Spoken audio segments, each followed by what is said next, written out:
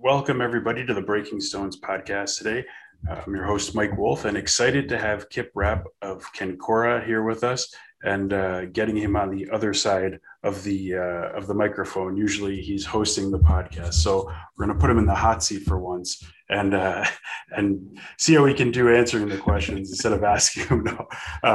But I was a guest on his podcast not too long ago, the Kencora Corner, and really excited to have you on board, Kip. So thanks for joining us today. No, thank you. Looking forward to it. So tell us a little bit about yourself and a little about the story of Kencora and how it started and how it was founded and kind of where you guys are today and maybe your mission and vision. Tell us a little bit about it. Yeah, no, thanks. It's I was thinking about this the other day, and as you mentioned, I do a lot of podcasts. Not sure if I'm good at them, but I do a lot of them, and it's nice to be able to think about the stories that I've heard, and certainly Kencora. And yeah, but I've been at the company since late 2016, kind of happenstance onto the job opportunity. I was in Seattle. It's like, okay, I'm a risk taker. I'll move my whole family down to Atlanta. It's quite a trek, right? That's a change. Yeah, not exactly what I thought it was as far as when I looked at the original job rec, but it's a great company, great people, and we have roots in all ever since many years ago in building materials and construction. So we've always been in that industry helping out. And our roots, even before I got here, the company's been around for decades in one form or fashion. And a lot of it with helping manufacturers with Revit content, 3D and BIM. And throughout that journey, part of my mission coming on board was to help with the software, because building all this 3D models and Revit and BIM, they built a lot of applications internally and says, hey, we can make some money off these apps maybe. And they had some, it's not easy without product management, kind of a philosophy or discipline framework. And so that's why I came in to help that out. So I looked at all the apps they had, and essentially it grew over the years. It's not like we went straight north. I mean, we took some right turns and left turns, but I always had a passion for just when you want to build great products, you know, the product management mission is to build great products that people want to buy that solve a big problem or objective. And a lot of it has to be focusing on your customers and talking to them and watching them or listening to them and seeing what they do and all that. So where we are today, and it's with this whole digital transformation, digital strategy. If you're a building material company and you want to grow your commercial business, because as you know, you have a residential and a commercial side for a lot of folks, your website's really important. Your digital strategy is really important. And we have software that goes on your website that really enables that buyer, that architect, engineer, and contractor. And we can talk more into that later, but that's how I got involved in where we are. It's really fun because I get to talk to people like you. And you have all these building material categories. I was talking to precast cement people and valve people and drain people and solar. And it's really exciting because everyone's got a great way to be able to help out this industry. That's one of the things I noticed on, we're connected on LinkedIn. And as I see some of the interviews that you post, I'm like, wow, that's another industry or another product that just, we're so focused on stone here and the support of our dealers. And, but there's so much more that goes into it we look at what the architect has to spec or what goes into a specific project. And I think that's what's great about what you guys are doing is it encompasses so much. I mean, it's one of the things that are great, I should say. How was the transition from Seattle to Atlanta? The climate's different. Well, I've been a vagabond most of my life. So I grew up in Pittsburgh and I moved like probably 12 times in Pittsburgh, not by choice, but yeah. And then I was like, it probably got embedded into me. It's like, oh, I got to move every year or something. And so I lived in Florida and Texas and Memphis and DC. But yeah, Seattle is one of my favorite places because everywhere you drive, you see a mountain. I think it's Mount Rainier. Yeah. It's really, and the air smells a little better than Atlanta, and the water tastes a little better. Yeah. Less humidity, that's for sure. Otherwise, it rains just as much as any other part of the country, but Seattle's more like a misty rain for 9 months out of the year. Well, it's not that, maybe 7 months. The summers are beautiful, little expensive overall, but great city. I would definitely probably live there as one of the top cities. I mean, it doesn't snow as too much either. I mean, you think it's in the north, it snows, but it's protected. Right. So. Yeah, we take a lot of the snow here in the Northeast for you guys, so it's not something you have to face too much. So you talked about the growth of the company and how things have evolved and the digital landscape and buyer journey. And I think what's timely about this with the pandemic last year and all of a sudden everyone being, we'll say, trapped at home or needing to rely more on their digital resources. How much did that change the mindset of customers, of end users of Concora, or just digital platforms in general? What did you guys see on your end?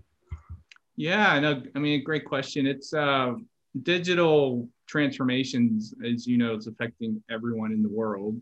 And the statistic I got, it's like construction is a laggard. It's right above farming and agriculture as far as adoption of technology. So, I think we call it the Stone Age, so I understand. Yeah, that's right. The Stone Age. But that's kind of a factor. It is getting more embedded into how you design, how you build, how you communicate, and the reason it makes money for people. If you're an architect, if you're a building material company, you have to change to how people are buying and designing. And architects, they use digital tools like used to be 2D, now it's 3D, and it's because higher quality saves time, makes money, and they can give it to the engineers and the contractors, and it's more collaborative.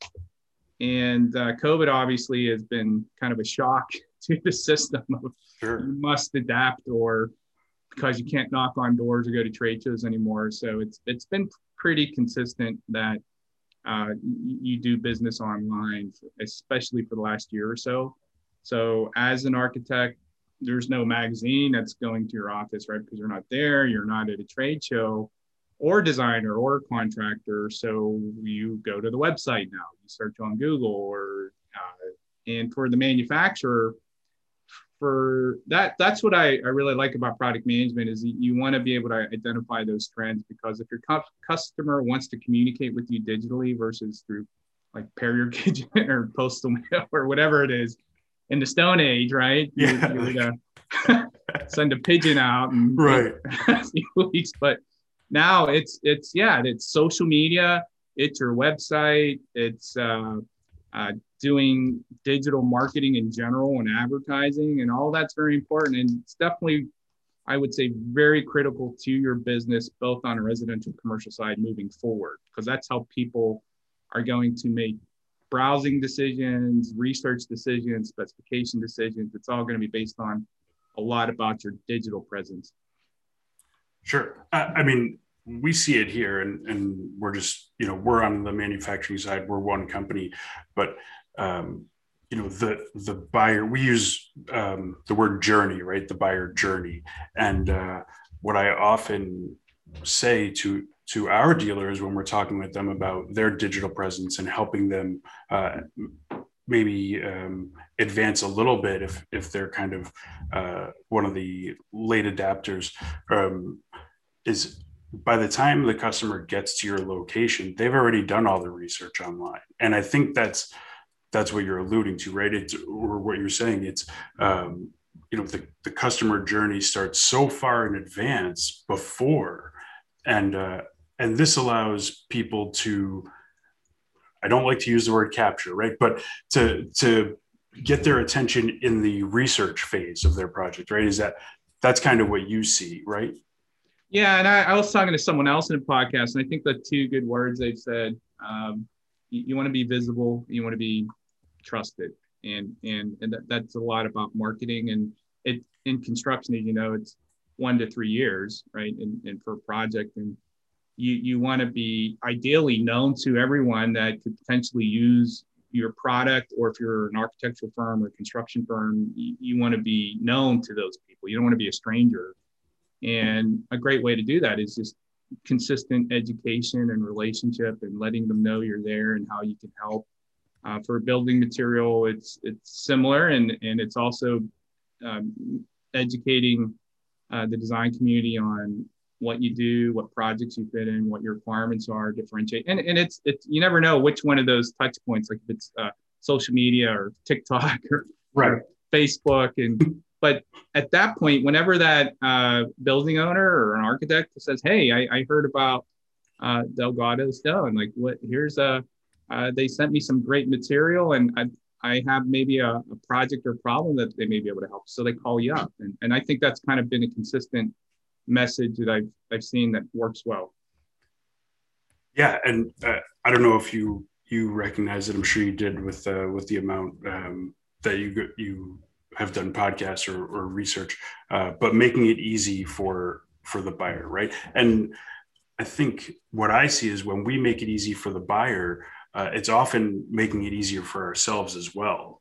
And when I look at a tool like Concura, when you have the BIM or the CAD or the design, and you have that partner, a lot of the smaller businesses and manufacturers, we don't have someone in-house that does that, right? And to be transparent, we're not using Concura at this time, but we have had conversations, and it's something we're exploring, which is how we were able to connect. But what I'm sure you hear a lot of objections, or your team hears a lot of objections all the time. So what's the main objection that you hear when talking to manufacturers or someone in the building materials industry?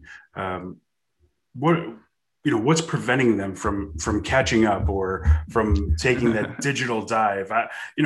I'm always amazed and shocked, but I come from a digital marketing background. So to me, it's like, well, this is obvious, but what do you hear? What do you see? And kind of what's the conversation that you have with them to help, maybe help them understand, even if it's not for now, it's an opportunity in the future.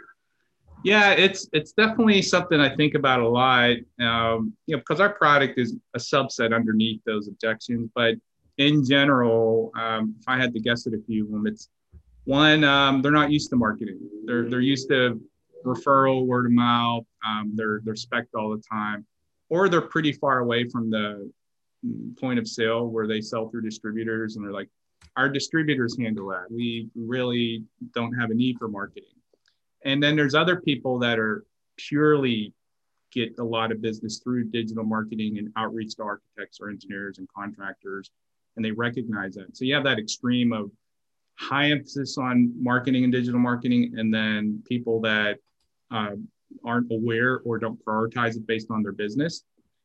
I would say that, people probably fall in the middle. And then it comes down to what I'd say the second thing is really understanding that buyer journey. It is complex. It's not like you walk into Home Depot and buy a door or something. Right. It's you have to educate the architect. It's like, which architect? They're all over the US, right? It's like, which one do I educate?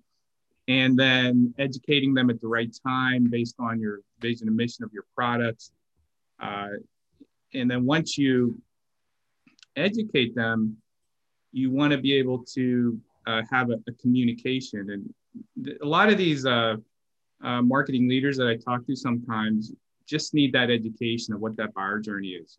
What's the architect does for specification, what the engineers do, what content's important, and then keeping the spec and making sure that your supply chain's awesome. And with that level of education, it goes a long way. And I'd say the third thing that's an objection is they may recognize this, but they don't have the budget. There's like, we spend maybe $100 on marketing a month or something. It's like, spend a little more, right? Because I think 3 to 5% of marketing spend on gross revenue is really good. If you're in a technology company, it's a little bigger. But yeah, they sometimes are limited because they're using WordPress, or they don't have marketing automation tools or CRM tools. Therefore, it's hard for them, right? So that I think is the third thing, is that their infrastructure is just not providing what it's needed for that commercial buyer journey. I think for that one, and price is always a common objection. I think any salesperson will tell you before the conversation's even had. The response is, well, we can't afford that, or it's too much money. And I faced that similarly here when I first started and we started implementing more digital tools. And I'd like to see a shift in mindset from expense to, okay, what's the return on investment for using this, right? And I'm sure that's something that you have the conversation. All it really takes is one, right? One architect to probably spec your product on a project, or use your product. I'm sorry, fall in love with it, and then use it again and again and again. And now look at what you've done, right? That's what I see on our end on the digital side. Yeah, and I think it's really important. Like, if there's marketing people that are listening, before I knew anything about marketing, which is, not too far back, was marketing seemed like a magic black box of spend money here and trust me, you'll get results. And hope for it. Yeah, there you go. Everyone else does it, so it must be right. And I'd say where you can probably help your executive team is there's great tools out there. You got to have some software to kind of tracks all that marketing, or it's going to be a pain in the butt to measure it all. But you really want to measure it so that when you start a campaign, you can then show people the results. And not everything's going to work. I like the idea of experimenting, but if it fails, you know why, and then you tweak another knob. But then when you actually start getting that leads coming in and that awareness, and it converts, gets into a specification or sale, then you can show the executives, like if your average project size is $50,000 and you brought in 400 more leads a month through digital marketing efforts. What the people that I've talked to, those CEOs are dumping more money into that. They're like, oh yeah, give me more. Invest more. But if you can't measure that, it makes it hard to convince people. And I think probably a lot of people got burned early on with the social media craze, and like, oh yeah, I've done Facebook, or, oh yeah, we had a blog, and you go to their website and they have like 3 blog posts, or you go to their Instagram page and they post like once every 4 years. And they're like, well, all right, you can't say it doesn't work if you're not really putting something into it. And it's funny. I often hear people say, well, social media is free, and it drives me crazy because the amount of time that goes into creating quality content and all those different things. But it's so to say, for someone to say, oh, free, it's like, well, talk to the person who's investing their time in that and see if they feel the same way.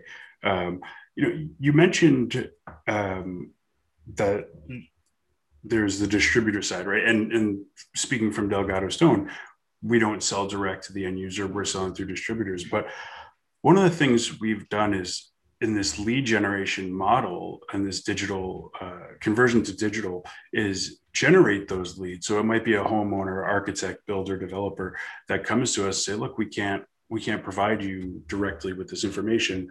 Is there a dealer in the area that you work with?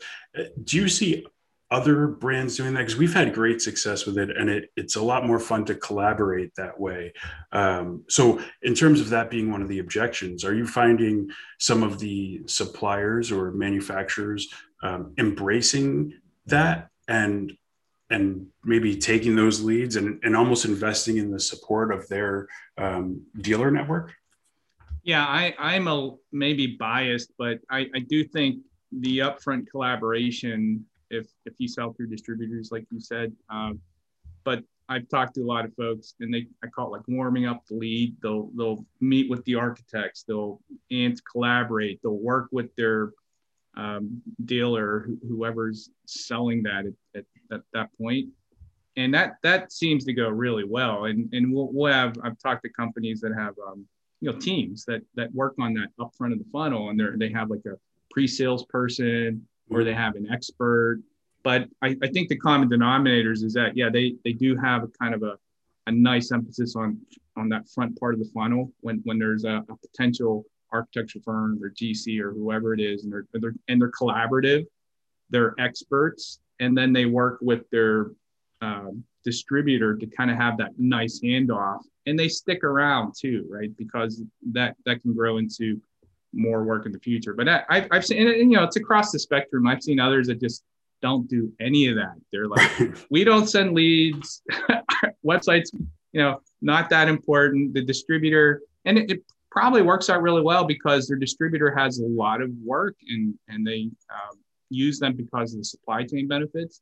And that works pretty well. It's just in my they have that now, right? I mean, that exists now, and I think that's one of the things. Like, well, we get referrals, we have that, but a lot of this, you talk about buyer journey, buyer behavior, the understanding your sales cycle. If you get a lead today, it doesn't necessarily mean that it's business, in a week. It could be 6 months, 12 months, 18 months, right? I mean, I'm sure in your side of the business, working with the manufacturers, that's fairly common as well, right?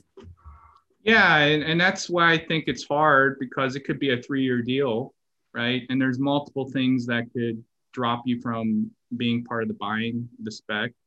And there's a lot of constituents in place, and sometimes it is a little shorter for some companies, but sure.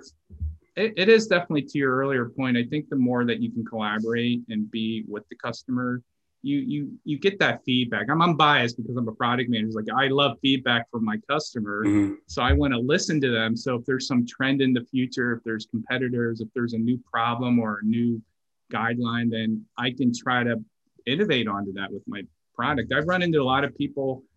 The best things that they'll do is they'll change their technology, their prefab, the material mix. And it's all because they want to make it easier for the building owner, that contractor, that architect. Sure.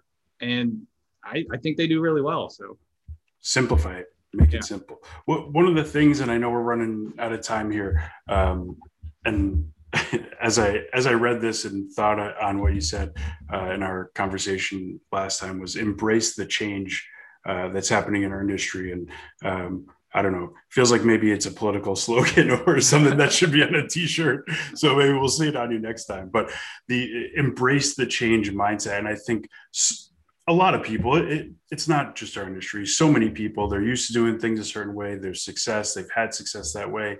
I don't know, talk more about that, because it was such just 3 words that I thought were really impactful and timely with everything going on right now. So, do you see more? I see more people adapting, embracing the change. Is that something you're seeing, and where do you think it's going from there? Yeah, I think so. I mean, I kind of think it like a wave, right? If you're standing in front of the wave, you're going to get knocked over. If you're riding the wave, that's a good one.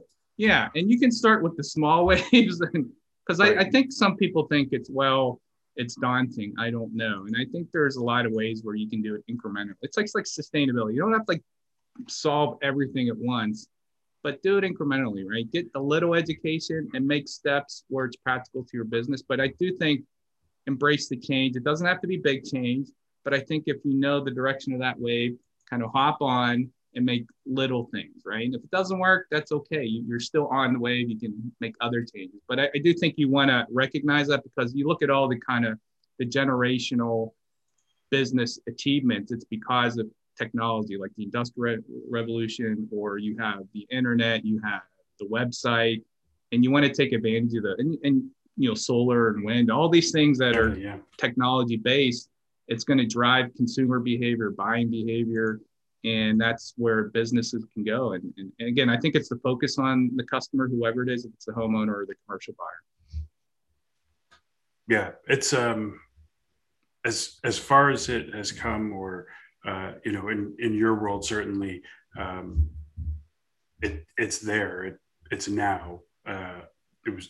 It's been now for a while, right? I mean, you uprooted and moved your family because you believed in this, and you're seeing it come to fruition. But it's not going to go backwards. We're going to see more and more technology, I think, and understanding that buyer journey, and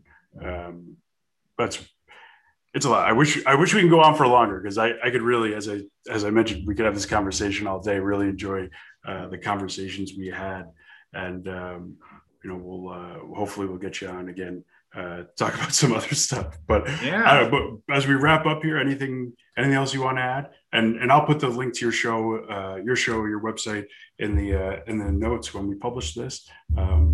But yeah, this is great, Mike. I really appreciate it. This is fun for me. I don't have to. I mean, it's kind of different, right? Because I do have to think. I was like, oh, what do I say here? But but it's good to be on this side. So I'm more than happy and looking forward to what other things that we can talk about. So thanks for having me. That was great, Kip. Yeah. Thank you. And again, it's the Kankura Corner that Kip's the host of, and we'll put the link in the notes. And thank you for joining us on another episode of Breaking Stones.